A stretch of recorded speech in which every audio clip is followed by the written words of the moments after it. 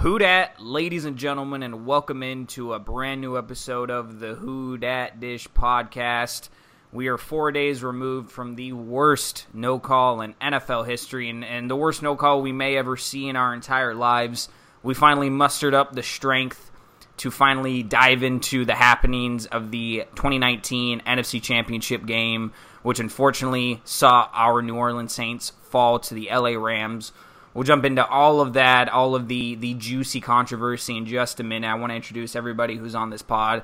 Obviously, as always, I'm your host, Dayton Brown. You can follow me on Twitter at Dayton_Brown_, and also follow our main podcast Twitter handle at the WDD Podcast.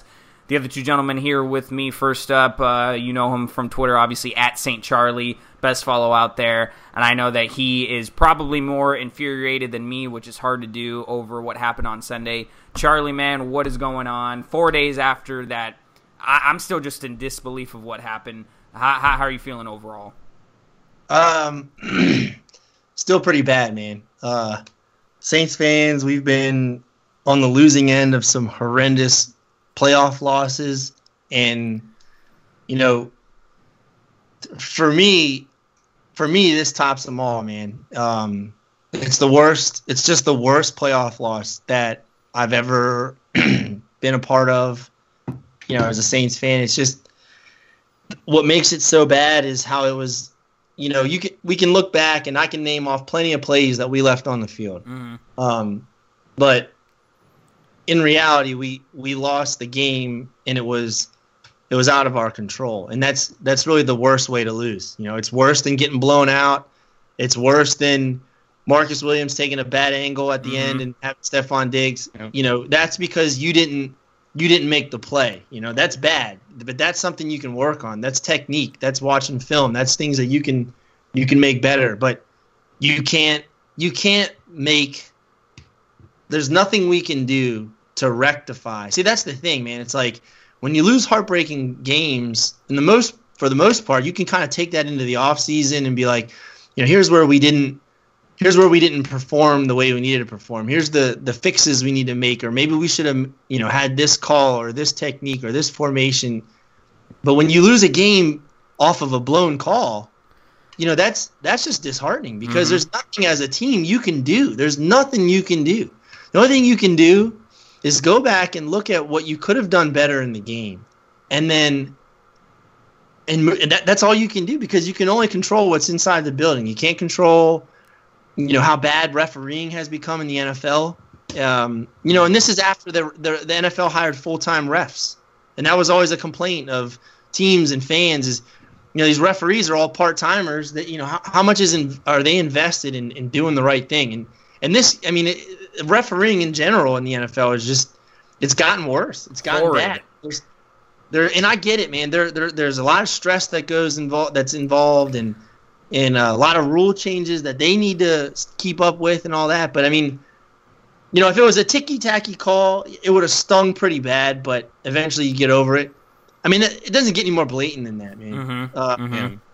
You know, it's tough. I mean, this is one that, and I've said it online. I've told people, this is one that you don't get over. I don't care, man. People can make fun of me. They can call me a loser. I really don't care. I love the Saints a lot. They're, you know, a big part of my family. I go to Saints games every year. I've literally traveled the world to watch this team. Drew Brees is my favorite athlete of all time. He's, you know, more than any other athlete have I admired Drew Brees, and he's the most underrated and underappreciated quarterback of all time. 100%.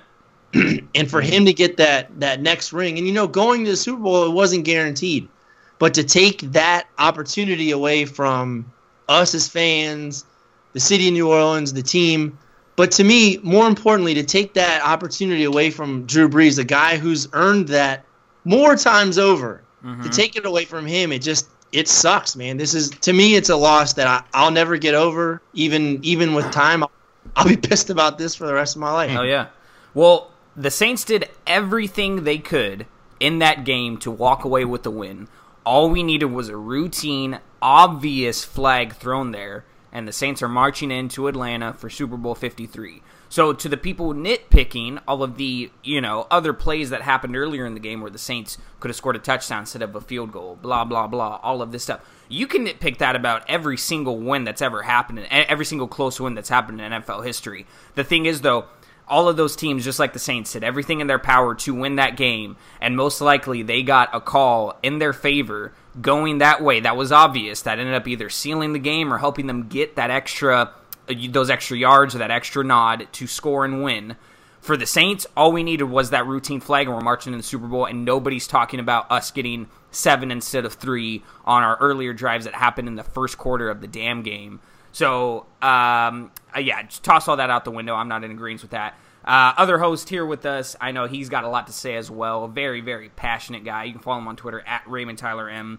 Tyler, dude, we've been recording this podcast for coming up on almost a full 3 years now, and never have we felt. I guess it would be 2 since it was 2017, but never have we felt like this before. This defeated. Even after what Charlie mentioned, the meaningless miracle that happened a year ago, never have we felt this down, dude. But I mean, have you been able to recover at all since Sunday? No. So it's funny. Everybody knows me who listens to this podcast. I'm a passionate guy. I love talking about the Saints, how much I love them, and to have something happen like this, where you guys said it perfectly, like it's out of our control, and it would have been nothing if it was something that was wishy-washy. It could have gone either way. This was something that was so blatant. I'm never gonna get over it. You guys are never gonna get over it. Nobody's ever gonna get over it. And when it first happened, I was watching with my dad, and we were so distraught. We were it's like somebody just ripped the soul out of my body. I couldn't think. I couldn't speak. I think my voice was cracking. I don't know, man. It was terrible, and it just made it worse because, go back, listen to other episodes.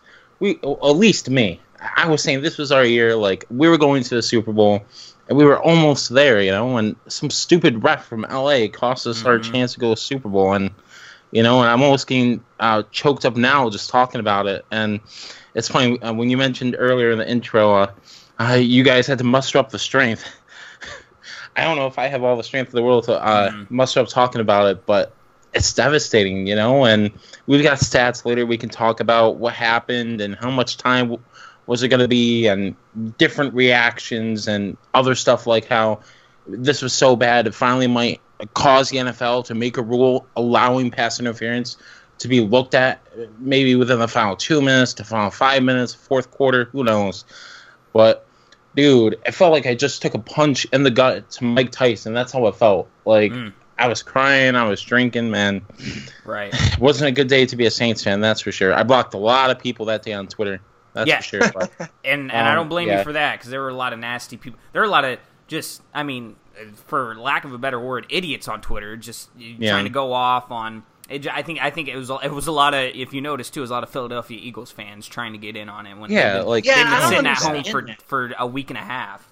I don't understand that. I don't understand the anger from Philly fans to Saints fans. I mean, what did we outside of beating them twice this year, but what did the Saints do to Philly? I don't get that at all. I get the fact we ran the score up on them.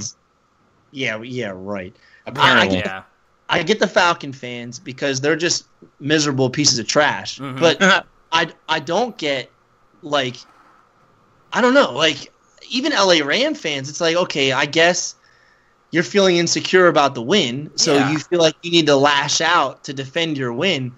Honestly, if this was me, okay, and I'm being 100% honest, I'm not BSing this at all. If the Saints were on the winning end of that, first of all, I would look outside and believe the end of the world was happening because the Saints never get things to go their way. We're the black sheep of the NFL. But if I was on the winning end of that, I would be the first one to admit, damn, we got lucky. I hope to God we go to win the Super Bowl. Just be honest with yourself. The Rams should not be in the Super Bowl. I mean, they have 4 fans there's too. No other way of looking at it. The Rams have no business being in the Super Bowl. They are a great team. They're really good, but they weren't the better team overall on Sunday, they just got a little bit of help.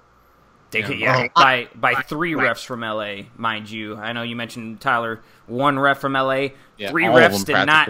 Three refs could have thrown a flag on that play, and I'm pretty sure all of them have ties to Los Angeles too. Very suspicious stuff. I mean, and I'm usually not up with the conspiracy theory stuff for the NFL, but how do you miss that? There's 4 penalties you can throw on that play: pass interference, helmet to helmet, face guarding, and something else. No, there was one more, and now, of course, I'm blanking on it. They were all pretty bad. There's 4 illegal flags. Contact. Illegal yeah, sure. I mean, you can twist it any way you want. You're right there. There's 3 of you guys standing right there, and no flag is thrown. It's obvious in real time, slow motion, frame by frame, however you want to play it. It's very obvious. Not to mention the other helmet to helmet play, and I hate that the NFL is always comes out to preach about player safety when there was another helmet-to-helmet call that actually had Josh Hill out of the game. Knocked him out. Concussion, literally knocks him out on the field. No call on that. What's up with the player safety, NFL? It just pisses me off that the NFL, tippity top in terms of player talent for football. You can't get better than this. It's supposed to be ran, and obviously no league is perfect. But everything that goes through the NFL needs to be very concise, needs to be ran consistently, near perfect. That includes calls on the field, and that's where we get the most disparity week in and week out, is how the referees ref games. It's a disgrace, and they don't get punished for it. I don't understand. You can get caught smoking pot and you're out for 4 games. Referees can cost teams games and players' careers with flags that they should have been throwing to control stuff earlier in games. And they don't get any punishment. Oh, yeah, next week, hop on the bus. You're flying out to Green Bay to ref Packers-Patriots next week. All right, Bill, it's okay. It's absolutely ridiculous how these referees are never held accountable, and the NFL has still not said anything publicly about this blown call. It's just it's mind-boggling. It's frustrating. Absurd.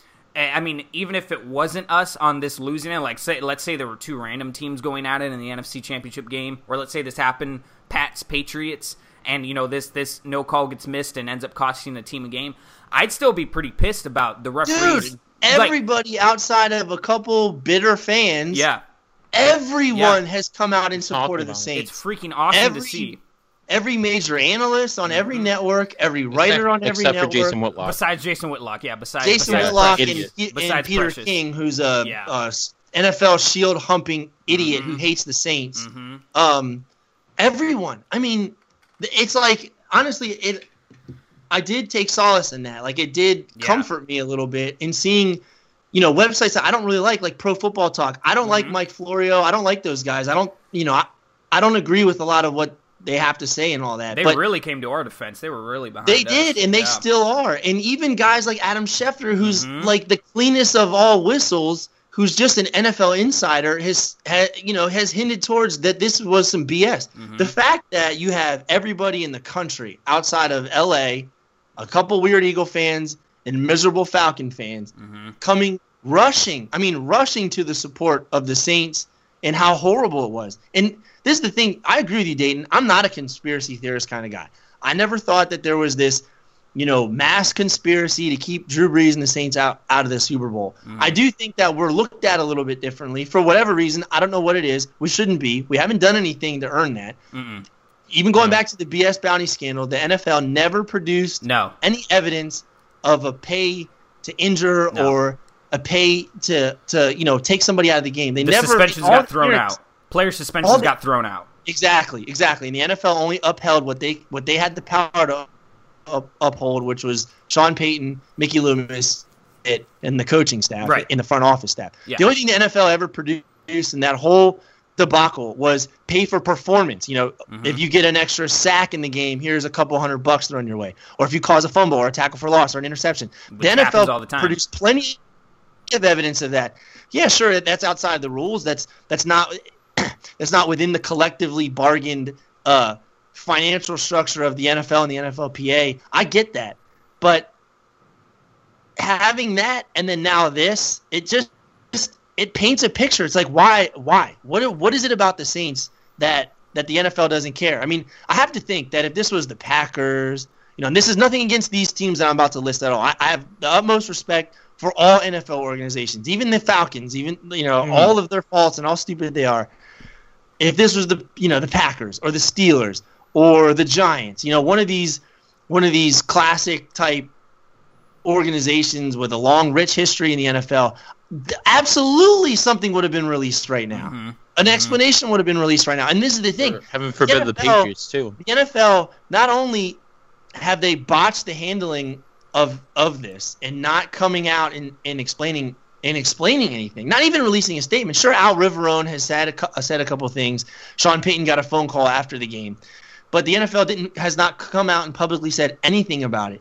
And when you wait this damn long, you swing the door wide open for fans to start coming up with conspiracy theories. Yeah. It's like, not only have you taken forever to explain it, but there's an inconsistency level in the way that NFL games are reffed.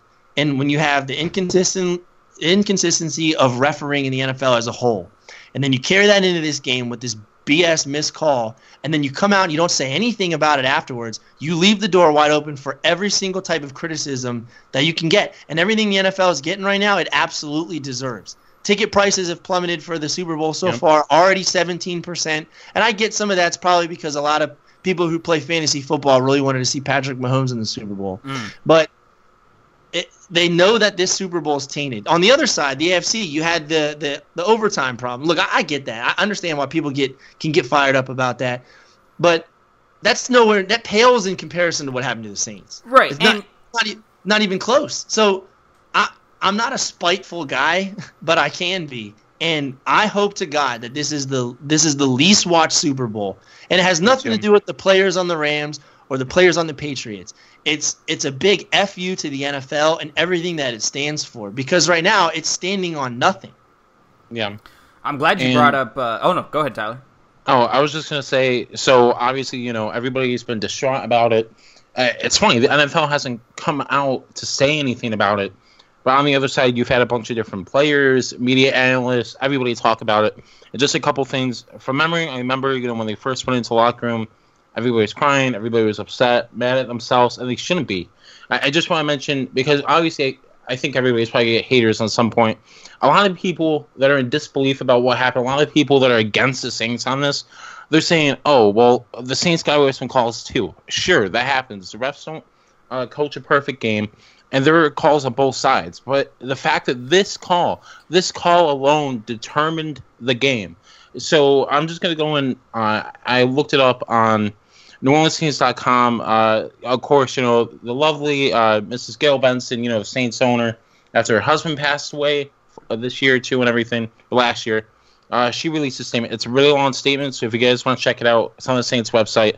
But the main part that really hit home, or at least for me, she said no team should ever be denied the opportunity to reach the title game or simply win a game based on the actions or inactions of those charged with creating a fair and equitable playing field. As is clear to all who watched the game, it is undeniable that our team and fans were unfairly deprived of the opportunity yesterday. So she's blatantly calling it as she saw it. Like, she's throwing major shade. Anybody who follows up to this, like, she was completely saying they screwed up, they were wrong. Another thing too, just some of the facts. I've been reading all the websites. So if this call had gone our way, arguably this is what would have happened. The Saints would have had the first and goal at the 6-yard line. There's about 1:45 left on the clock. The Rams had just one timeout left. There would have been around 17 seconds left. That's what people were, speculating. How much time do you guys remember did the Rams actually end up having when it came down to them driving down for a field? It was about 139. It's about 139. 17 versus 139 makes it with no timeouts left because they had to stop the clock. Yep. Where the Saints are probably going to run the ball in on first and goal. It makes it extremely hard for them to get into field goal range. Sure, our defense isn't perfect, but makes it extremely hard. So 98% chance the Saints win that game had the right call been made. Yep.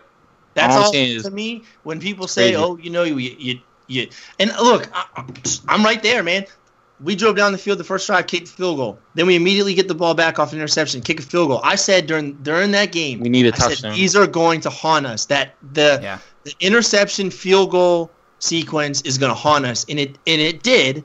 But even having all of that, the ref makes the right call, which was not a hard call to make, amongst other missed calls that they had in this game, by the way. But that being the most egregious and blatant missed call in the history of the NFL. The ref just does his job. There's a 98% chance that the Saints are in the Super Bowl. Yeah. And to me, that you can throw the rest of the game out. That to me doesn't matter anymore.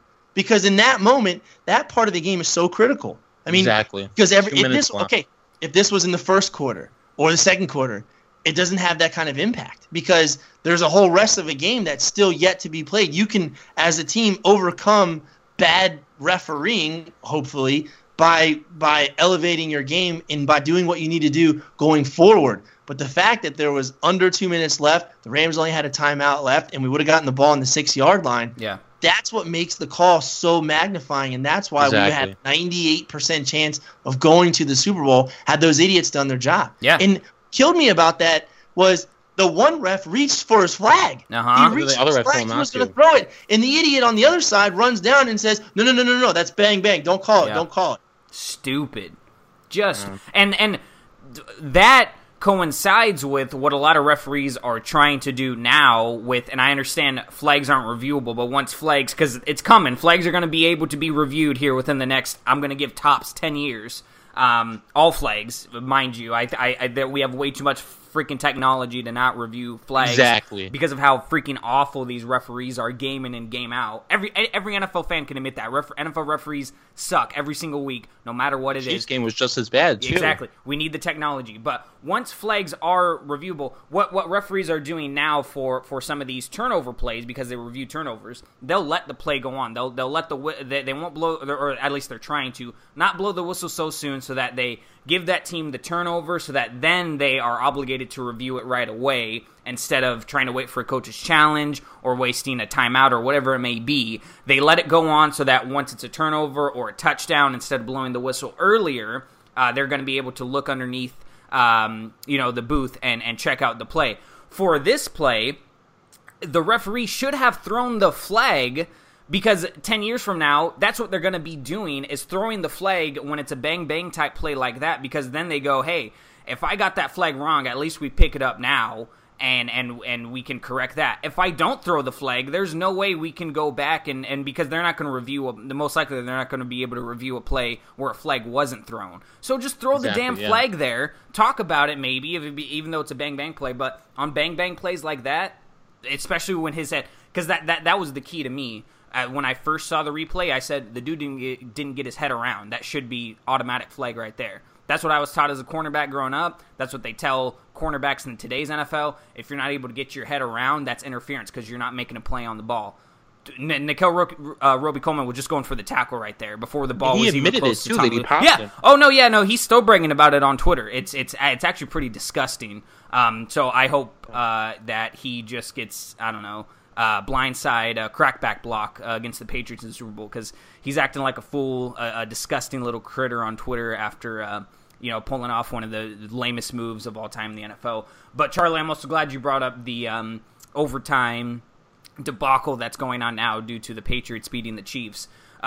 First off, 100% agreement. It's nowhere near the amount of craziness or what's it called? What's the word? See, I'm missing out on words today, fellas. I'm so hyped up or angry over this, but it's not as controversial as that no call in New Orleans, not even by a long shot. But also, the NFL football, I should be more specific with football, is a two-sided sport. Chiefs fans, if your defense wasn't able to stop Tom Brady there in that overtime, you can blame, it's just a coin toss all you want. All your defense needs to do is limit them to a field goal, and Patrick Mahomes has the ball in his hands. Your team couldn't do that in your own field. And granted, the Saints, I know we made mistakes in overtime, and I'm more than willing to admit that. But the Saints shouldn't have been in overtime, period. The Chiefs Exactly. got into an overtime period. It's a two-sided sport. If your team isn't even able to, because the rules used to be, if you're able to get in the field goal range, kick a field goal in overtime, even before the other team had the ball, you win. That's how the Saints went to the Super Bowl back in 2010. For now, today's NFL, you can't just kick a field goal and walk away with the win there. You have to at least score a touchdown to win there. If you kick a field goal, the other team gets the ball. So Kansas City, all your team had to do was force Tom Brady to a field goal, and you get the ball back to Patrick Mahomes, and it sounds like all you guys are super confident that he'd drive down the field and score a touchdown. That may be so, but you can't blame overtime rules. Oh, it's just, you're just going to win if you 50-50 shot, if you guess the correct flip, then you win that. No, because your defense has a chance to stop that offense. What don't you understand about that? So I'm not buying the whole overtime changing rules. I do prefer college rules over NFL, but only because it's more exciting, not because I'm like an old schooler going, oh, hey, we should put both teams on the field. No, if your defense can stop them and force a field goal, you get the ball right back and you have a chance to answer. If your defense can't do that, so be it. I mean, you knew the rules going into the game anyway. If you were really that concerned about it, why not complain about it before the game? This was a blatantly missed pass interference, helmet to helmet, that would have given the Saints, and the Saints could have scored a touchdown on that drive too. Mind you, they score a touchdown, and that game is that percentage might even go up more because they'd be able to chew some clock, get a touchdown, and force the Rams to have to drive down the field with probably most likely less than a minute left and score a touchdown just to tie the game up. And they were lucky to get in the field goal range at that point in the game. So I don't know. Yeah. So the Chiefs Patriots controversy pales in comparison of this. I think that's just Chiefs fans, honestly, truly making up excuses, like just pulling something out of their ass to try to justify losing to the Patriots in some way, shape, or form. But yeah, D Ford, all you got to do, man, is line up on side, and your team is in the Super Bowl now. That didn't happen. And people are. I know Max Kellerman said it, and he was completely wrong. He said, and a lot of other people are trying to claim that the flag on D Ford was late. No, if you watch the play, the ref throws the flag as soon as the ball is snapped because he notices D Ford is lined up on the television. CBS just didn't show the flag being called until after the refs were getting ready to announce the flag. The flag wasn't late or anything. He called it on time. I think you guys are just trying to make some stuff up. But yeah, that stuff pales in comparison of what the robbery that happened against the Saints in the dome, man. It's just disgusting. Yeah. I'm just, it's just unnerving. It's gross. It's incompetent. It's unjust. It's literally like you're at a trial for your good friend or your brother, and they're convicted of a crime for a fact they did not do. Obviously, this is not as far on a scale, but they commit a crime that they did. That they did not do, and all the evidence right there is showing they did not do, and they're still convicted. That's just unjust, and that's what happened here. The flag is obvious. The penalty is obvious. At that point in the game, at that magnitude of a game, that needs to be called, and it doesn't. And now we're suffering the consequences because of that. Yeah, it's just I'm just. You're good. Still pissed about it. It's freaking wild. It's wild. But yeah, worst no call in NFL history by far. It's not even debatable at this point. Anything else you guys want to say about that? I'm going to jump into some stats in a minute about the game, and we can analyze that. But yeah, what else you guys got? So I just wanted to mention, of course, doesn't help the fact for the Saints, that social media is here and everybody overreacts. And, of course, you've got the savage on Twitter, Michael Thomas, Can't Guard Mike. Follow him on Twitter. So he wrote a few things, too, on Twitter regarding everything. So, of course, you have the Rule 17, Section 2, Article 3. We can get into that a little bit. It's not going to happen as much as I wish it would. But yeah, it's basically sailed already. What'd you say? That ship sailed already. Unfortunately, yeah. The time on that's gone. Never would have happened, but... Yeah, it's just basically, for those who haven't been following it, it's just basically that if he wanted to, the commissioner, Roger Goodell, could have the power to go in if there was a call like this, which happened, that severely changes the outcome of the game. He could go in, change the game, have it replayed up to that point, but it didn't happen, unfortunately. Michael Thomas also tweeted, "Burnt Money Roger," and "Hey Roger, pick up the phone."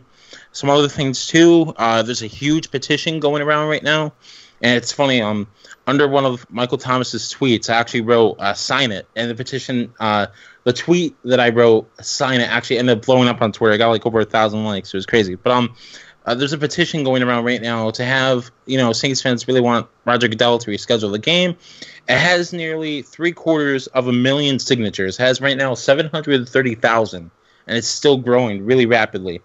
And also, some other things I've been noticing on Twitter. There's one dude, I guess he's a diehard Saints fan. His name is Matt Bowers. So Bowers is sorry to cut you off. He's a big time Saints fan out in Atlanta who owns, I think, a couple dealerships. Yeah. If not one, he owns a couple car dealerships. So he's that's who Matt Bowers is.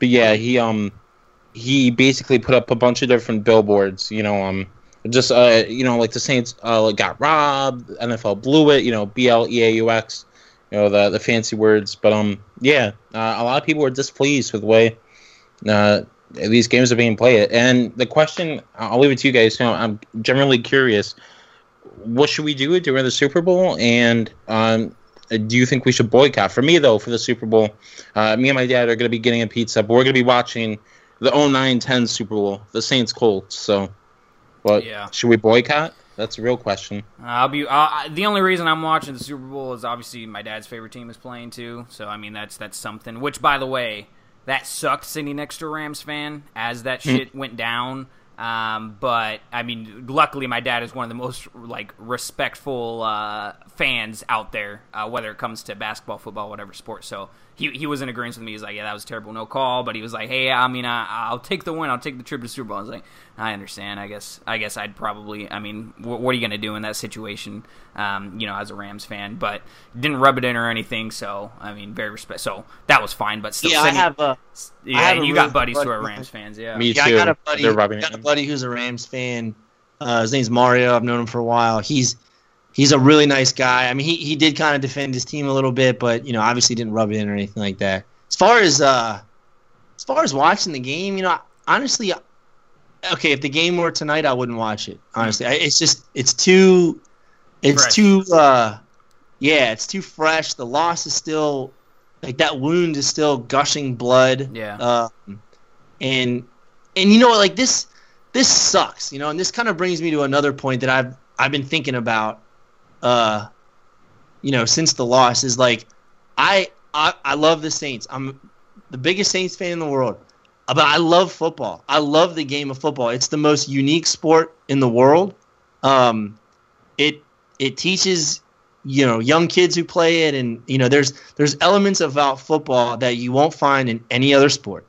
It's uniquely American, which I love, and soccer's my second or third favorite sport. So don't get me wrong, I'm not one of those America screw the world. No, I love all sports, but football I love it because football is the only sport where you line up across somebody else. In rugby, there's some of this too, and there's that mentality of it's either him or me, and it ain't gonna be me. You know what I mean? Mm-hmm. It's brute. But you also there's a trust factor with your teammates. There's a brotherhood in football that you just don't get in any other sport. And I would welcome a debate from anybody who listens to the podcast to try to debate me on that, because football it's a unique sport and I love it so much. I've been around it. My dad played in college. My dad coached me and my brothers all throughout. I played football, from the time I was 7 years old through high school, won a state championship game, all that. I love football. What the NFL is doing to its own sport is just terrible. The rule changes are one thing, but the lack of accountability and the inconsistency is ruining the sport that I love. It starts with Goodell. No. It starts with Roger Goodell. My hate for what's going on is almost getting up to the level of how much I love the sport, and that's a bad thing, and that's not good. I have been an NFL Sunday ticket holder for 10 plus years. I've always had it. Main reason is because I like watching the Saints on Sundays, and it's throughout the years it's been hard to do that if you don't have the NFL Sunday ticket. And on top of that, I'll watch a few games outside of the Saints. If the Saints are on commercial break or whatever, I'll open up the game mix and see the other games that are going on. If the Saints play at 1 o'clock, I'll turn on other games at the 4 o'clock window that I wouldn't have been able to watch if I didn't have the Sunday ticket. I canceled DirecTV because I know how much money the NFL makes off of that deal with DirecTV. I mean, let's be real. DirecTV would not exist if not for that Sunday ticket. That is the only thing that keeps that company afloat because it's such an archaic, outdated technology to beam a satellite up into the sky to get video and to get content like that. It's so 1990s that they're the only company. I mean, there's Dish Network out there, but Dish Network is so small and insignificant. The product itself sucks, but having the exclusive rights to air out-of-market games has kept DirecTV afloat, and it's because of their direct relationship with the NFL. And I proudly and enthusiastically called DirecTV, canceled my service because I know how much money, and I'm just one guy. I know it's not even a drop in the bucket. But you're not alone, though. There's also a principle there that I won't let myself crumble under, and that's the same struggle I'm having with the Super Bowl right now. I love the Super Bowl. It's one of the greatest days of the year for me and for a lot of people, but it's also one of the greatest days. It's also the greatest day of the year for the NFL in whichever network's going to air it, so CBS. And for me, I'm having a hard time coming around to saying I'm going to watch it, and that sucks because if this was any other situation, if the Saints had just lost, if the Saints lost a heartbreaking loss like they did against the Vikings last year, my dumb ass would be watching the Super Bowl because I don't. At the end of the day, I want to watch it. I don't care about the commercials and the stupid halftime show. The halftime shows of the Super Bowl are always terrible. To me, the last good halftime show was Bruno Mars. Yes, that was fantastic. And before him, Prince was great. Yeah, and Prince is always great though. Before that was Michael Jackson. Like the halftime shows are always terrible. The Who was pretty good, mainly because the Saints ended up winning that Super Bowl. But Teenage Wasteland. There you go. I haven't decided, man. My wife is even like, "Are we gonna watch the Super Bowl?" And I'm like, you know what? I really don't know. If it were tonight, I'm not watching it. And it also kind of sucks because like. All right, we don't watch the Super Bowl. What can we do? I guess I could rewatch the Saints Super Bowl. I've rewatched that game probably 100 times. Yeah. But what's another? I don't know. I mean, I at this point, I'm leaning towards no because it's still really fresh in my hurt soul. But I don't know. I mean, if we we go to our neighbor's house or something, or someone invites us over. Then at that point you're kind of stuck because you're somewhere. But it just should be the Saints playing next Sunday. And that's the thing is I'm gonna be if I do watch the Super Bowl, I'm gonna be having that in my head this whole time, especially if the unfathomable happens and the Rams win the Super Bowl. That's gonna make it even worse because it should be the Rams. Yeah. It should not be the Rams. But you know what? That Super Bowl, no matter how happy those people get if they win it. It will always be tainted, and they'll always have an asterisk. They had no business being in the Super Bowl. Yep. The Rams are a really good team. They're loaded with talent. They went all in for this year, and without a little bit of help from the referees, a lot of help from the referees, they wouldn't be there, and this season would have been a complete loss for them, given the amount of money and free agents and stuff that they did in this offseason. Because the Rams next year are not going to be the same team. They got to make decisions, man. They got to make decisions on Sue, Talib, Peters, all these, I think Brandon Cooks was extended, but they have, Jared Goff is coming up.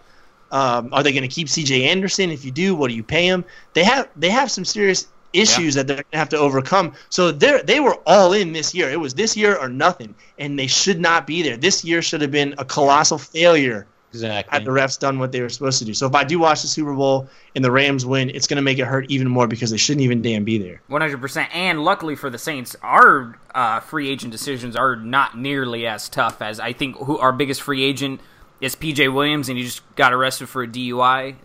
Mark Ingram. Of course, Mark Ingram. But I hear a lot of people saying Teddy Bridgewater too.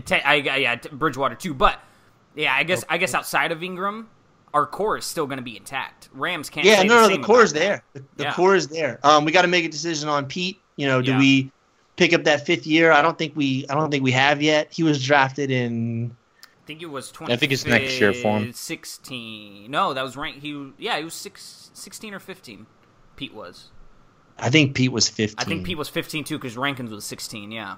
Right. Yeah. So he's still. I mean, we could keep him around another year if we wanted to. Yeah, I wouldn't be opposed to letting him go. But for the most part, yeah. I mean, our main contributors are under contract. I think we're gonna have to figure out something to do with Breeze's contract. Yeah, we're gonna need to restructure that somehow. 33.5 mil. Yeah, I've got another conspiracy too. What's your conspiracy? What is it? Okay, so people have actually been talking about it on Twitter because some people were saying that Drew Brees' long ball looked pretty bad. So people actually brought it up.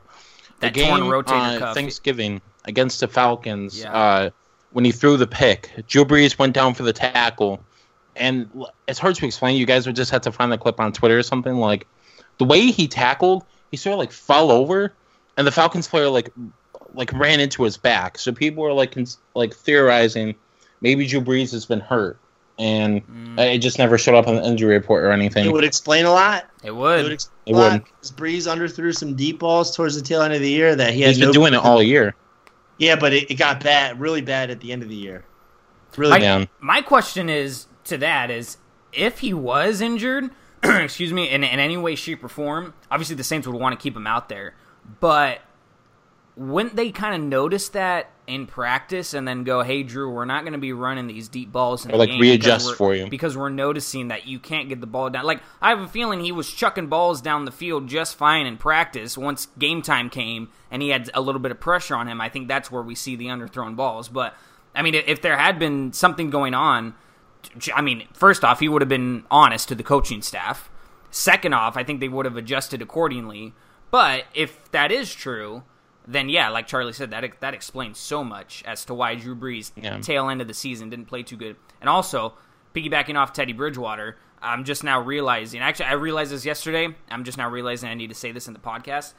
It's great that we got so close to the Super Bowl and that we're able to talk about this now, that this was a Super Bowl team, because that all started. I don't know if you guys remember, Charlie, you were the one who said. I went back and listened. The very first time we claimed that this is a Super Bowl winning roster is when the team actually traded for Teddy Bridgewater. We were officially then like, okay, this team is on track to, if anything happens to Brees this year, Bridgewater is going to be able to at least be okay there under center. And granted, with the weapons the Saints had, I don't know if that rings true still to this day, but the Saints made that move to be a Super Bowl winning team, and I think that really was the starting, or not necessarily starting point, but that was the realization for us of this team is built to win the Super Bowl, and that's exactly what they're going to be going for.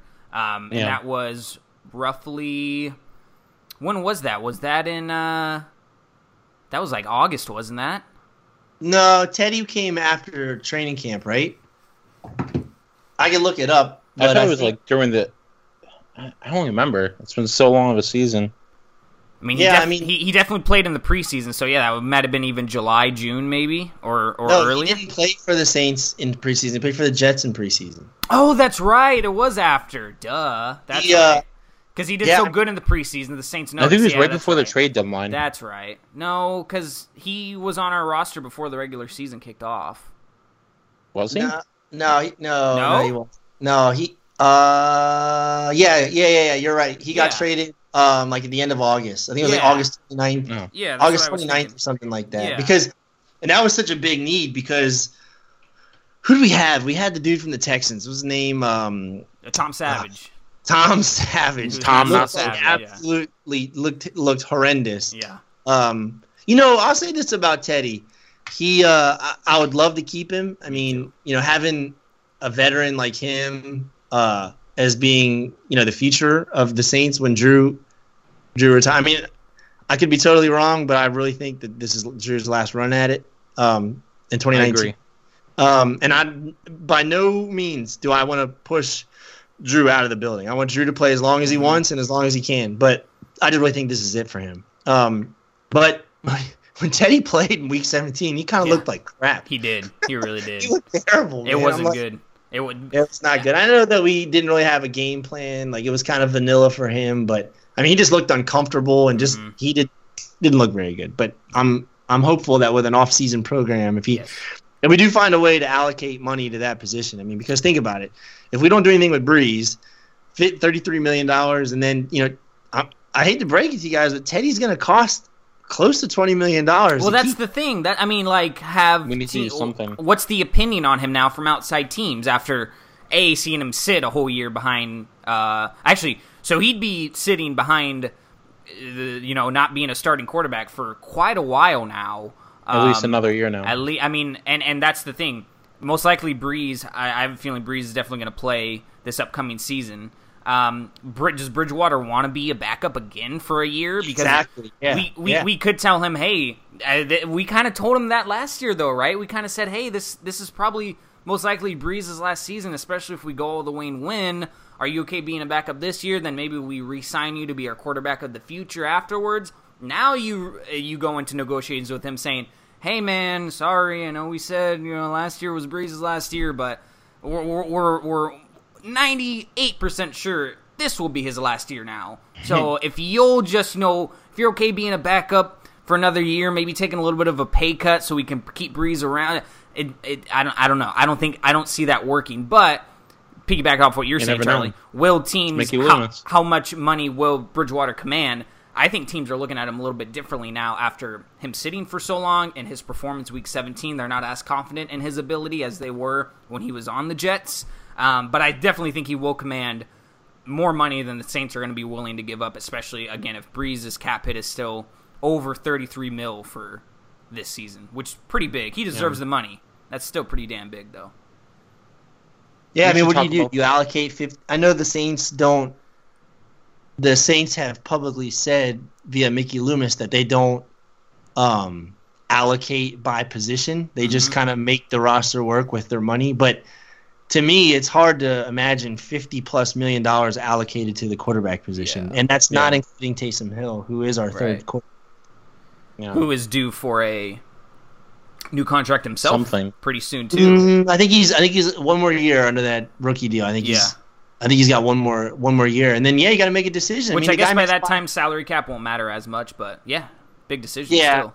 Yeah. If we don't, honestly, financially for the future, and this may work because we have a young core that are all under contract. We have a couple names that we need to. In my opinion, we need to keep Mark Ingram, and we need to keep Alex Okafor. For sure, yeah. And we'll figure out what we do with Pete. But we, our core and all the good guys are under contract already. So honestly, I think going forward financially, it almost makes sense to just eat that $33 million this year, because then, let's say Breeze rides off in the sunset, we win the Super Bowl next year, everything is awesome. But then Breeze is off the books, and that is big time for the Saints, because Breeze has eaten up, rightfully so, such a huge number every year, such a huge percentage every year of our cap. And if we can convince Teddy to stay around for like 12 to 16, which I don't think he would, because I think he would command more than that on the open market, especially a quarterback needy team like Jacksonville, the Giants, New York, the Reds, Tampa maybe. Tampa maybe. Nah, I think Bruce likes crab, man. I think he's going to work with legs. I think Teddy could command some more. I think the Saints give him a respectable offer is what I think they do, because I think they would like to keep Teddy around. I mean, we invested a third-round pick in him, right? Mm-hmm. Yeah. So you invested some pretty decent capital in a year we didn't have a first round, and and then we lost our fifth round. It's like, I mean, this draft coming up is going to be pretty. It's going to be a little brutal. Bad. But I think they want to keep Teddy, so I think they offer him something respectable and say, look, we understand that you could go compete to be a starter and you could probably make more money elsewhere, but just look at what you have here already. You know what I mean? You have a Super Bowl roster right now, and this core is under contract for a couple more years, and we can, when Breeze retires, we can extend these guys like Thomas and Kamara and Lattimore and Rankins and some of these young guys who are going to need to get paid. If you have a quarterback that's not making $30 million a year, put it this way: if we have a quarterback that's making $30 million a year when those young guys are due, we're going to fall apart the same way that the Seahawks fell apart when all their young guys were due. And if you're trying to run an organization for longevity, that becomes a problem. And we are in a unique position where we don't necessarily have to do that if we can keep Teddy around for a good number. And I think that we can make a couple moves, most notably cutting Kurt Coleman. That will save us a little bit of money. That will actually be key in retaining some of these guys. But I think if we make that move, I think we go out and sign someone because Honey Badger. Unless we find because we have so many needs, right? Like the team. Yeah. I mean, we don't have so many needs, but we have some pretty glaring holes. We need a tight end. Number Absolutely. one, we need a tight end. We need defensive tackle depth. Yeah. We need O-line depth. We need O-line depth. That's true. Wide receiver, maybe. We need a wide receiver. Mm-hmm. Safety for sure. I mean, even for that dog. Even with so what? I mean, Charlie, are you saying we shouldn't cut? I know we should sign a safety. No, I think no. I think if you cut Coleman, you got to backfill that position. I mean, unless depending how we feel about Chris Banjo. I mean, sure. Is he there? Like, can he be that third safety? You know what I mean? And he had 2 picks. Honestly, in my opinion, and I know this has been tossed around on Twitter a lot. A lot of people talk about Honey Badger coming home. I think I would probably be cool with that because I think he would fit with what we do.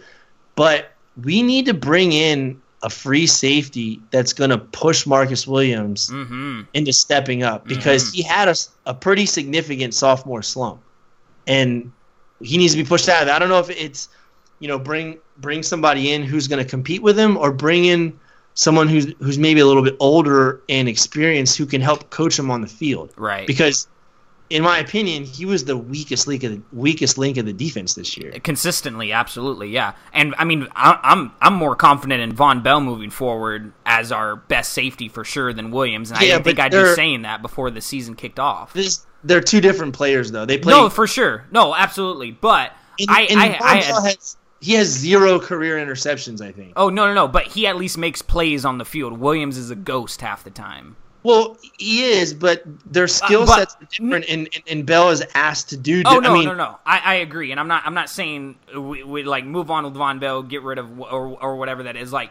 But I never thought before the season kicked off I'd be saying, hey, our best overall safety, the guy I trust more is Von Bell over Mark. We all thought this was Marcus Williams' redemption season, so I'm uber disappointed in his performance, and I'm not very satisfied with what he provided us this year. I'm more confident in Von Bell going forward overall as a playmaking safety back there than I was Williams. I didn't think I'd be saying that before the season kicked off. But yeah, definitely different skill sets, different positions. Von Bell's a true natural strong safety. Williams is not. That's the difference though. Williams is not a true free safety.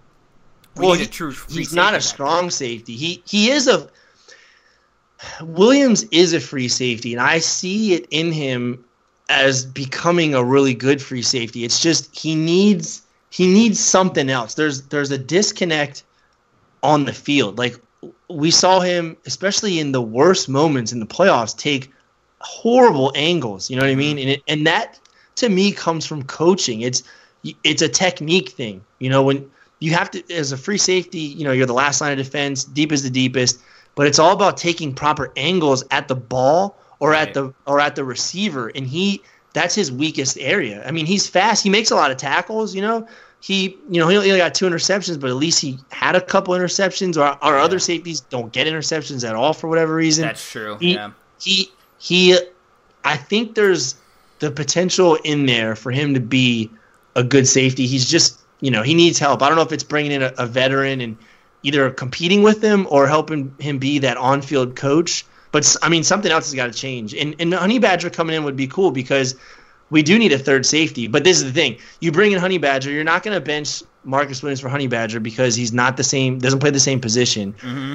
And then are you going to bench Von Bell, a guy who you drafted and who's progressed through the years, through the system? You know what I mean? We have three starting linebackers where we were so weak at linebacker we would have to run big nickel all the time. But we have 3 good starting linebackers, Davis, Anzalone, and Klein. So, we definitely need some safety depth. That's why I almost feel like if Chris Banjo is ready to go, man, I would promote him to third safety, and I'd probably move on from Kurt Coleman. I mean, it's mean after a year, but I mean, he came in and did absolutely nothing. He was relegated to strictly special teams. You can get undrafted rookie free agents for to play special teams. Yeah. Not a $5 million a year or whatever safety. Agreed. And that's wasted money almost. And to a guy we really thought Coleman was going to be a difference maker. Well, I shouldn't say difference maker so much, but we did expect quite a bit out of him. We thought the same. I mean, I thought the same of A.J. Klein, too. I thought he was a bust. He was a giant waste of money, and he became a really good contributor for us. And both coming from the Panthers, too. Very interesting. Yeah, I mean, I think there's a learning curve with Dennis Allen's system. I think he runs, a very multifaceted defense where, I think the defense was – I know we have playmakers on the defense, but I almost – and this is saying a lot. I feel like a lot of our success came from just design of the scheme. Yeah, exactly. Because we talked about it when we were previewing the Eagles game, right? The way that the run defense operates is strictly off being able to fill those gaps and everything that Dennis Allen implements there. I agree with you. That's usually how top running defenses operate. It's not like the Seattle Legion of Boom defense in the past, or even what the Cowboys do now, where it's not that complex of a system. They just execute the system very well. The Saints is more so, their defense, the scheme is multifaceted, and I think that's what makes it. That's what made us good this year, is having guys in the same system again, with less turnover like we've had in years past. So maybe next year Kurt Coleman kind of comes around into his own, or maybe we take a hike and we save some money. Either way, I'm satisfied either way. And he's a veteran. I think he has it in him to bounce back after a season like that and use his intelligence, his football intelligence, to correct himself a little bit. But it all depends on if the Saints have the patience for that, so to speak. But yeah, I mean, I'm not too worried about this offseason. I'm worried about just how everything will come together to start next season. Mainly Breeze's performance and the specific weapons around him, because if we lose Ingram somehow in free agency, then receivers need to step up. That's for sure. Yeah, because then now he doesn't have another safety net out of the backfield. It's mainly just going to be Kamara and whoever is going to be backing him up. And then we all know about how weak the receiving core is, and Ted Ginn Jr. is not getting any younger. He's definitely a wily veteran out there. He's getting older, so we can't exactly. And Ben Watson, I mean, his career is done now, right? Ben Watson is retiring. Unfortunately, wasn't able to play in the final game of his career due to appendicitis. So very unfortunate for him. But the weapons around Breeze are kind of not exactly improving, so to speak. They're kind of, and if we lose Ingram, that's going to be really interesting. So I'm not exactly worried about free agency. I'm worried about how the team will get off to a start next year with who they have surrounding them. Anything else you guys want to say about? Oh, go ahead, Charlie. We're missing weapons on offense, man. Absolutely. Losing Kirkwood, dude. That week leading up to the game, I tweeted how that bothered me. Mm-hmm. I called Keith Kirkwood our second wide receiver, and people kind of laughed at me and were like, "How the hell?" If you look at the trend and you look at the snap counts, and you look at who's more involved in the offense, Keith Kirkwood was our second wide receiver. Yeah, he's a young guy who with not a lot of experience, but he developed a trust level and a production level with Breeze that losing him, the offense suffered in that game. The offense. Yeah. We sputtered a lot, and we kicked field goals when we shouldn't have been kicking field goals. Maybe having him in the game would have helped out a little bit. And as far as Ted Ginn, I mean, honestly, Traquan Smith, he has to work out. He has to become the deep threat. He doesn't have to be what Ted Ginn was for us, because Ted Ginn was pretty consistent, good deep threat kind of guy. In my opinion, he needs to become what Robert Meacham was supposed to be, because he has all the same tools that Robert Meacham had. He's a pretty good run blocker. He can fly, and he's not very small. I mean, Ted Ginn's kind of like a smaller frame guy. Traquan needs to become what we wanted Robert Meacham to become, and if he does, then good. We have another weapon. And if Kirkwood progresses even more, that's what made. I mean, one of the things that stuck out in that Super Bowl was, man, we do not have the. Yeah, people talk about how explosive our offense was and how we could do that. Our offense was nowhere near what it was in 2009 or 2011. Mm-hmm. We had big, fast wide receivers that you could consistently count on to make plays when we needed to make plays. And in this, towards the tail end of this season, I mean, actually all damn season, it was like, if it's not Kamara or Thomas, who's it going to be? Gotta be somebody. We kept on saying it. Maybe this whole Des Bryant thing, comes together and he actually comes back. But I don't know, man. An older wide receiver with a popped Achilles, I'm not investing too much money, and I'm not investing too much hope into that either. And that's what I said it before the game too, and I mean, you guys correct me if I'm wrong, if I was just kind of saying some crazy stuff, but even though Brendan Marshall, who we signed, was kind of on the older end, had we just kept him around in that core instead of cutting him? He's consistent when he played. I mean, he would have been at the very least an extra body for the defense to watch out there, right? He would have helped even if it was minute, he would have helped a little bit, especially with Kirkwood out, because Ted Ginn Jr., I'm with you, Charlie. Kirkwood was definitely the number 2 receiver. Ginn was the number 2 receiver in terms of being able to open up the offense for Michael Thomas. Kirkwood was the number 2 receiver in terms of actually being the second consistent option there for Drew Brees. So, I don't know. If we would have had somebody like Marshall, I don't know. Even if it would have been minute, like I said, still would have been help. And Brandon Marshall, that's what we need. Brandon Marshall would have caught that pass that Dan Arnold dropped. Oh my god! I can't even. That would have changed the game. That's the other thing. That will give us the win. If Dan Arnold catches that ball, we talked about it before the freaking game too, guys. We talked about how much he drops freaking easy passes. That's why we needed Dude, I totally forgot about that. He dropped that pass. Everything.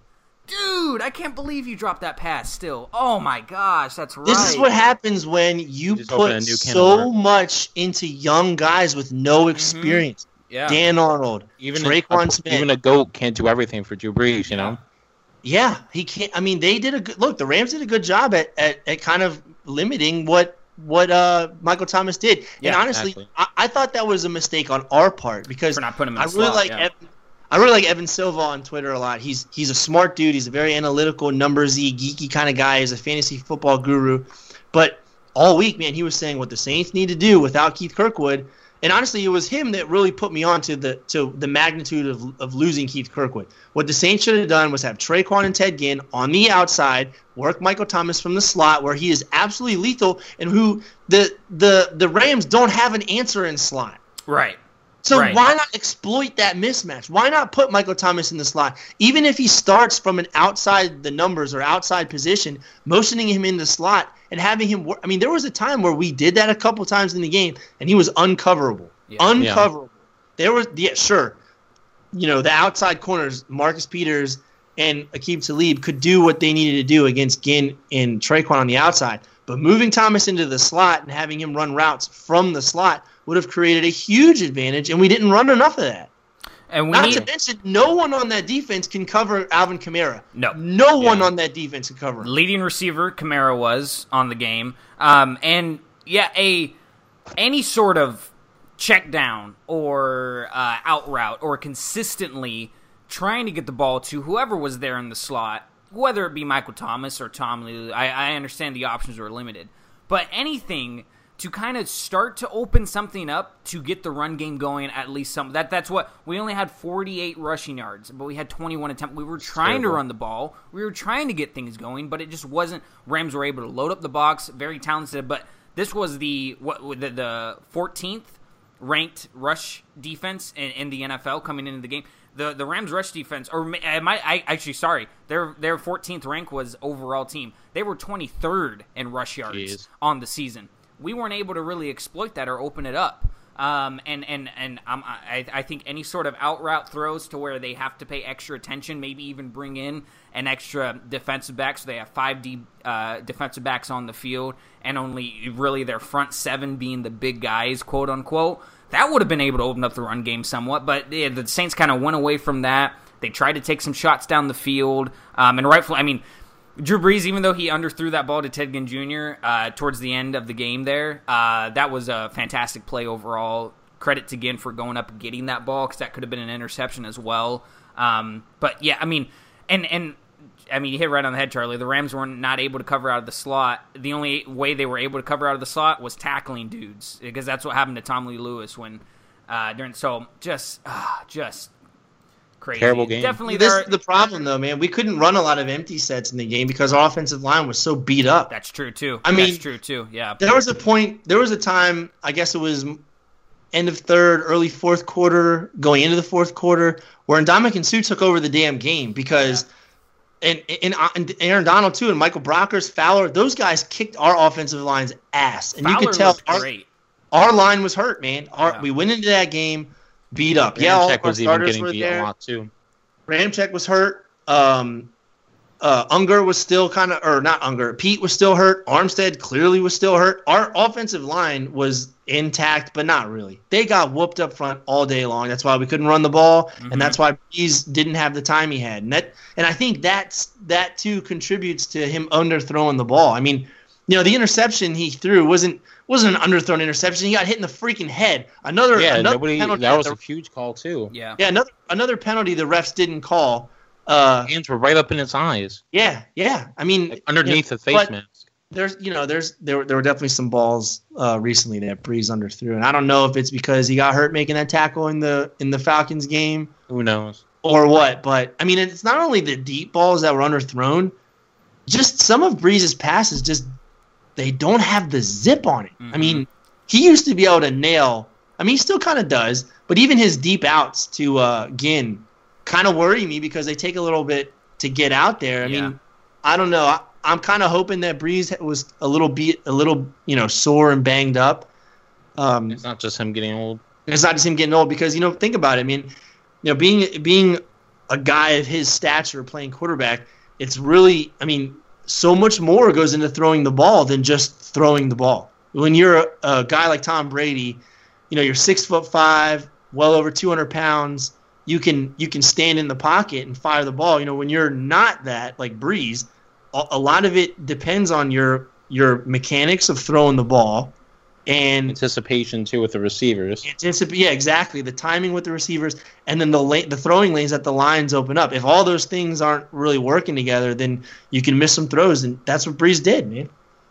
He had one of his. It was crazy because there was a time in the year where we what am I trying to say? Where we're pushing for him to be the MVP, and the next thing you know, it's like, what the hell is wrong with Breeze?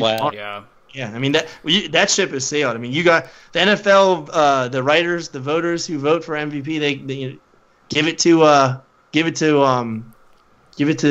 Mahomes. I mean, the kid, Breeze didn't earn it.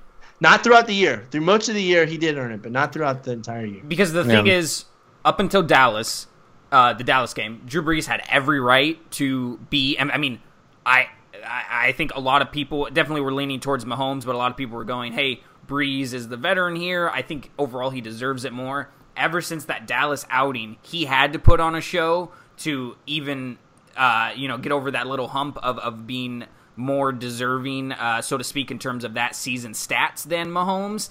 And he just absolutely crapped the bed. 120 passing yards. After that, just didn't look like the same guy. So really don't know what it was, but really ever since after, and that was a week after the Atlanta game. So Tyler, your theory actually plays into this very well. Maybe. It's on Twitter. If he got hurt in that Falcons game, very next game was against Dallas, and that's where his struggles started. I think it was Warren Sharp. He pointed it out. It got a bajillion retweets, and I mean, it would make sense, man. I mean, this is the thing. There's been years where Breeze was hurt that you didn't find out about until after the year. 2010, he had a sprained MCL.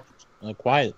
2000, they keep it under wraps because that's the MO of the Saints. If they can hide as much injury, a lot like the Patriots is. If they can hide as much injury information, they do. And I don't really have a problem with it. It just keeps us fans kind of wondering what in the hell is going on. Right.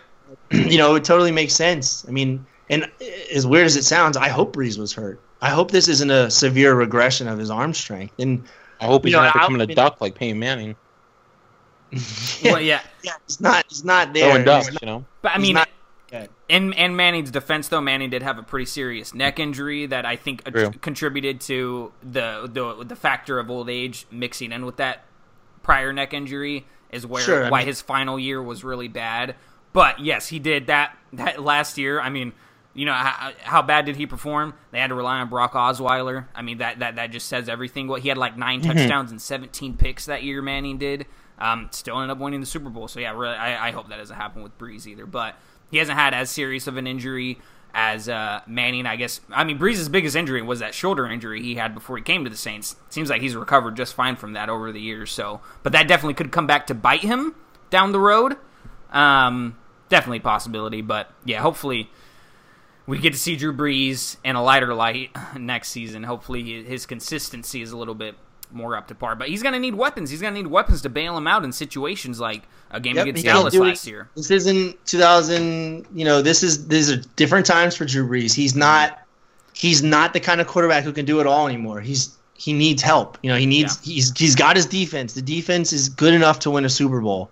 It could be better, but it's good enough to win a Super Bowl. He's got very dynamic run game. He's got a great offensive line when healthy. Yeah. But he needs another weapon. And I think in our system, specifically, it has to be a receiving tight end. Yes. Yeah. It has to be a receiving tight end because screw it. Bring back Jimmy Graham. I was going to say, look how successful he was with Jimmy Graham. Yeah, Jimmy. You know what? Jimmy's not the same player either. I mean, he's nowhere near the same player. He doesn't even look like he plays with any fire. And honestly, I've seen some fans saying, "Bring back Jimmy Graham." I don't want Jimmy Graham, man. Bring in somebody young. I want a healthier, younger tight end. Yeah, I want somebody like how Jimmy Graham was, though, so to speak. Like a reliable Jeremy Shockey. Yeah, well, Shockey was a way different tight end than Jimmy was. I mean, he was a good option for us, and even David Thomas was we got the Patriots. He was a solid option for us, and Ben Watson a couple years ago was a pretty good option for us. Josh Hill is an okay option, but he's not someone you need to game plan for. He's not a difference maker. He's not someone where you need to account for on the field, and that's what we're missing. We're missing a tight end where the Saints, where the defense needs to account for him. Exactly. Because we have a running back, two arguably, where you got to do that. We got a receiver. Now if we got a tight end, I mean that's a lot of bodies, a lot of scheme geared toward just three guys. For the defensive side of the ball, where that will open up so much for the offense, being able to do, especially with how savvy Sean Payton is, how tricky he can be in games too. It's like, hey, I know you're game planning for this guy. Let me go away. Or I know you're game planning for this guy to do this. Let's have him do this instead. And it opens up a lot. Kind of saw that with Taysom Hill against the Rams. I wasn't too satisfied with overall all the plays we ran with Hill, but the fact that we were able to get a pass touchdown to him, I thought that was savvy right on the goal line. But if this doesn't speak volume to the fact that Breeze needs help, I don't know what will. Breeze became, I mean, since the modern 1967, in the modern era, Drew Brees has thrown in one season to more undrafted free agents than any quarterback ever in the modern era of the NFL. He also, all of his touchdowns on Sunday, or all two of his touchdowns, were to undrafted rookie free agents. Or is Garrett Griffin? No, I think Garrett Griffin was just undrafted. I don't think he's a rookie. But no, he's been a practice squad guy the last 2 years. Yeah, he's been on the team for a while, but he was undrafted. Practice squad guy. A practice squad guy. Exactly. Touchdowns in the damn NFC Championship game. Crazy, man. Absolutely. Just and of Drew course, can do it with anybody. He can, absolutely. And part of that had to do with Watson being out. Part of that had to do with, Hill going down early as well. But still, I don't know. It's not. That's not how teams should operate. It's cool. That stat is cool. That's not how teams should operate, and that just speaks volume to the attention that needs to be brought to the Saints and their weapons surrounding our aging quarterback. As my voice cracks. Anything else you guys want to go over? We took a lot of time talking about that game and getting all of our feelings out. I actually feel a little bit better after talking about it with you guys. A little. Still pissed off overall. Anything else you guys want to... I think what we need to do as fans, and I'm not going to tell anyone how to deal with it.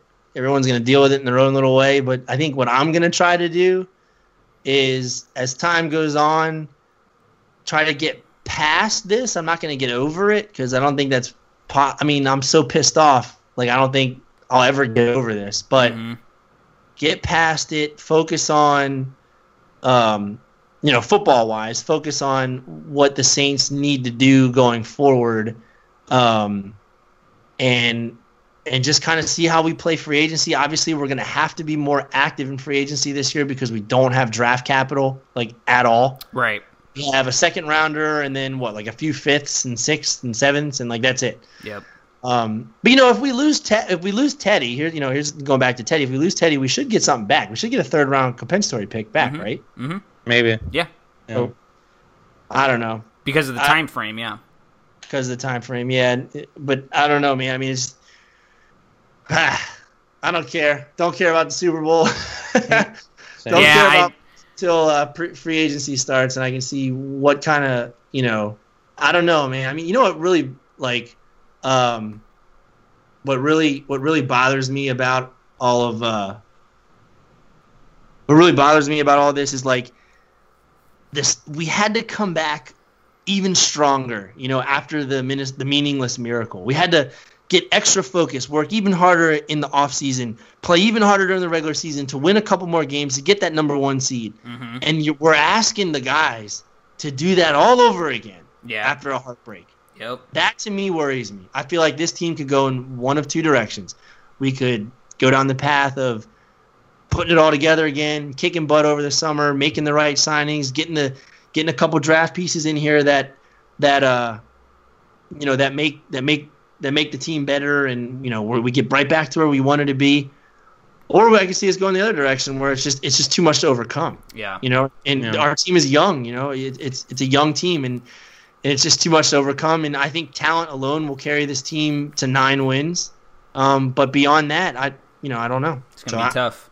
Those are the directions I see us going in, like a 9-7 kind of, piss poor, maybe squeak in with a wild card type of thing, or putting it all together and fighting back and being right back where we should be. Yeah, because that's a lot of emotional baggage for the players to go through. Like, you think it's tough as fans to experience that loss? I mean, both of those losses back. Yeah, players play through it. It's their jobs. It's their everyday livelihood. And then they're being asked to come back next year, play, like Charlie's saying, play even better, try to get us back to that point. Happens all over again. I mean, that's emotionally draining. That's devastating. It's going to be tough. And I don't want to jinx the team, so I'm just going to knock on wood. But I could see this team.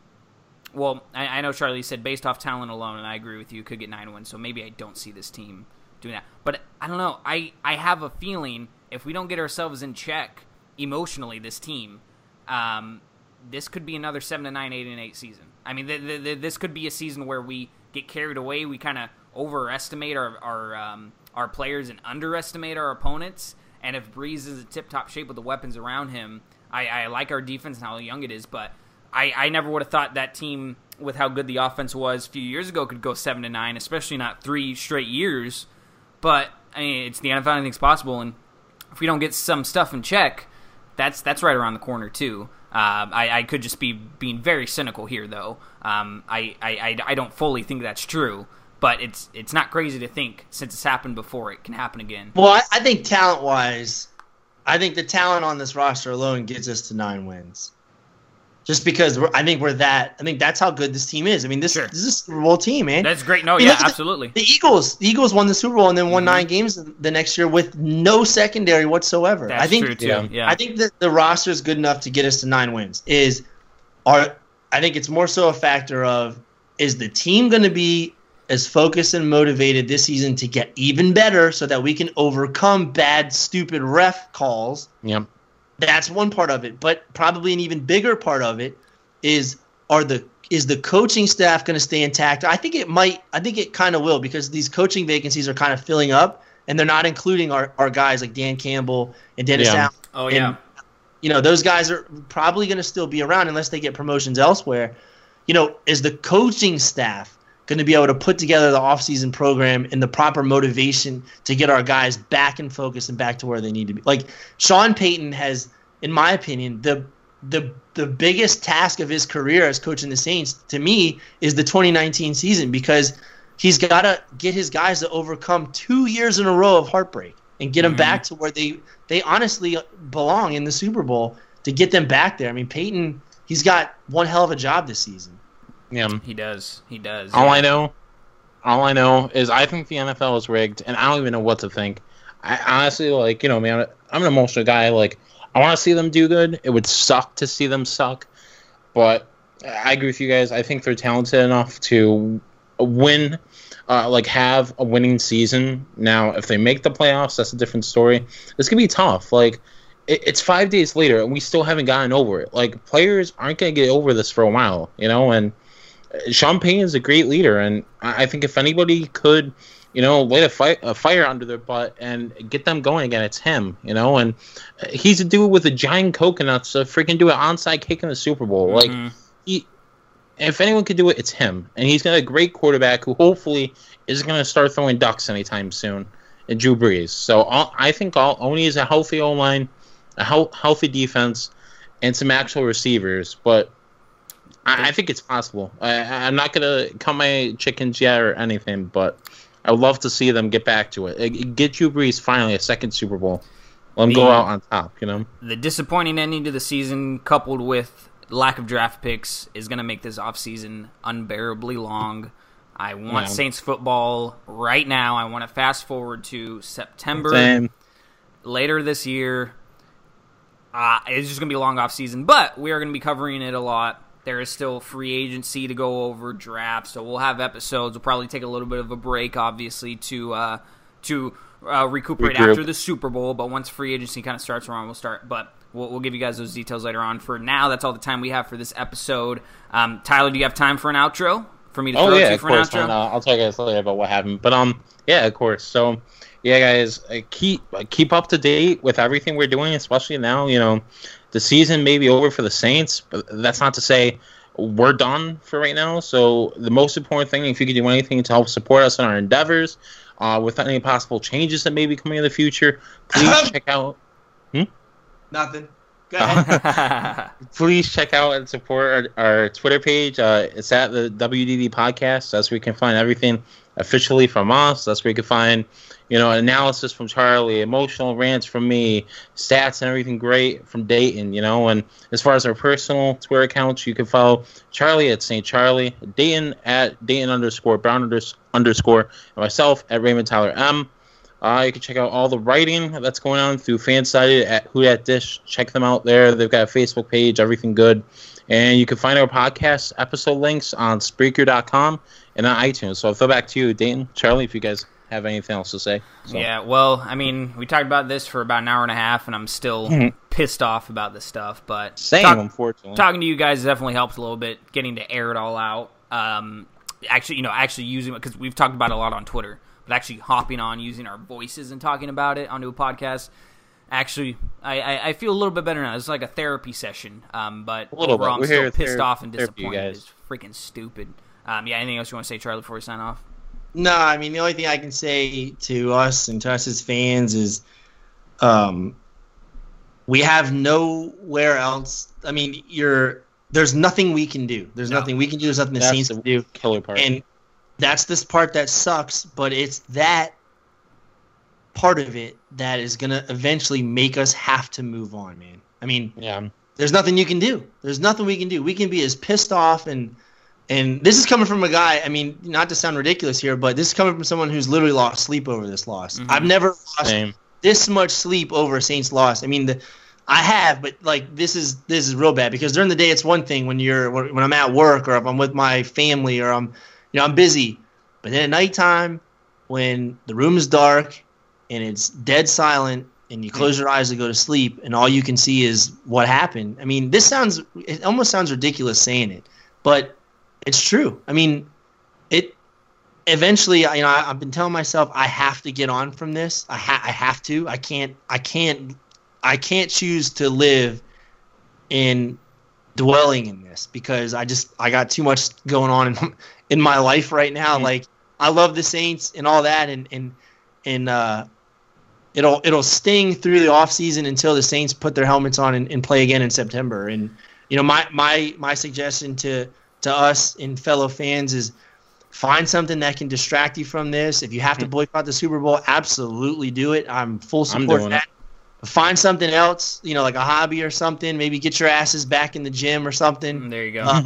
Find something to help you distract, release, whatever, to just kind of move on, man. I mean, and if it's limiting your exposure to football and stuff like that, then so be it. But when you feel comfortable, jump back in. But everyone deals with crap in their own way, and mine recently has been going absolutely insane at the gym. And I would recommend that for anybody because nothing better than fitness. But find what you can do to get on, to move on and just try, man. We got to try. We got to move on. There's another season coming up. There's always going to be Saints football. There's always a chance for us to win a Super Bowl, and we just hope that, even though maybe we're guinea pigs this year, maybe the rightful changes are going to come in the season. Maybe not next year, but in the future to just make the league better. And I don't know. Let's all punch a wall and just try to move on. Yeah, it's one thing to have the feeling of losing,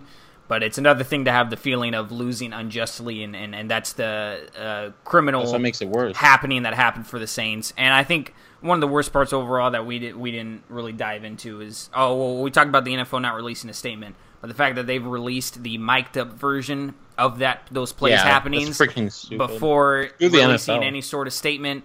And listening and seeing the players' reaction, both on the sideline and on the field for the Saints, breaks your heart just one more time because those fellas in that moment were just in disbelief. And they even in that moment, they did not know what was to come afterwards, and we do, and it's just terrible to watch. So it's unjust. It's terrible. Hopefully something comes of it. But, yeah, deal with the Super Bowl however you want to. Watch it, don't. Either way, I'll be watching. I'll be rooting hardcore for the Patriots, and I never usually do that at all. Let's hope he retires. But Charlie and I have talked about this. Both of us respect the Patriots' greatness, so it's not too hard for me to root for the Pats in the Super Bowl. It's even easier now that I know the Rams don't deserve to be there. But yeah, go Patriots. Check out everywhere Tyler told you guys to check out. We'll talk to you guys very soon. And as always, who dat? Who dat?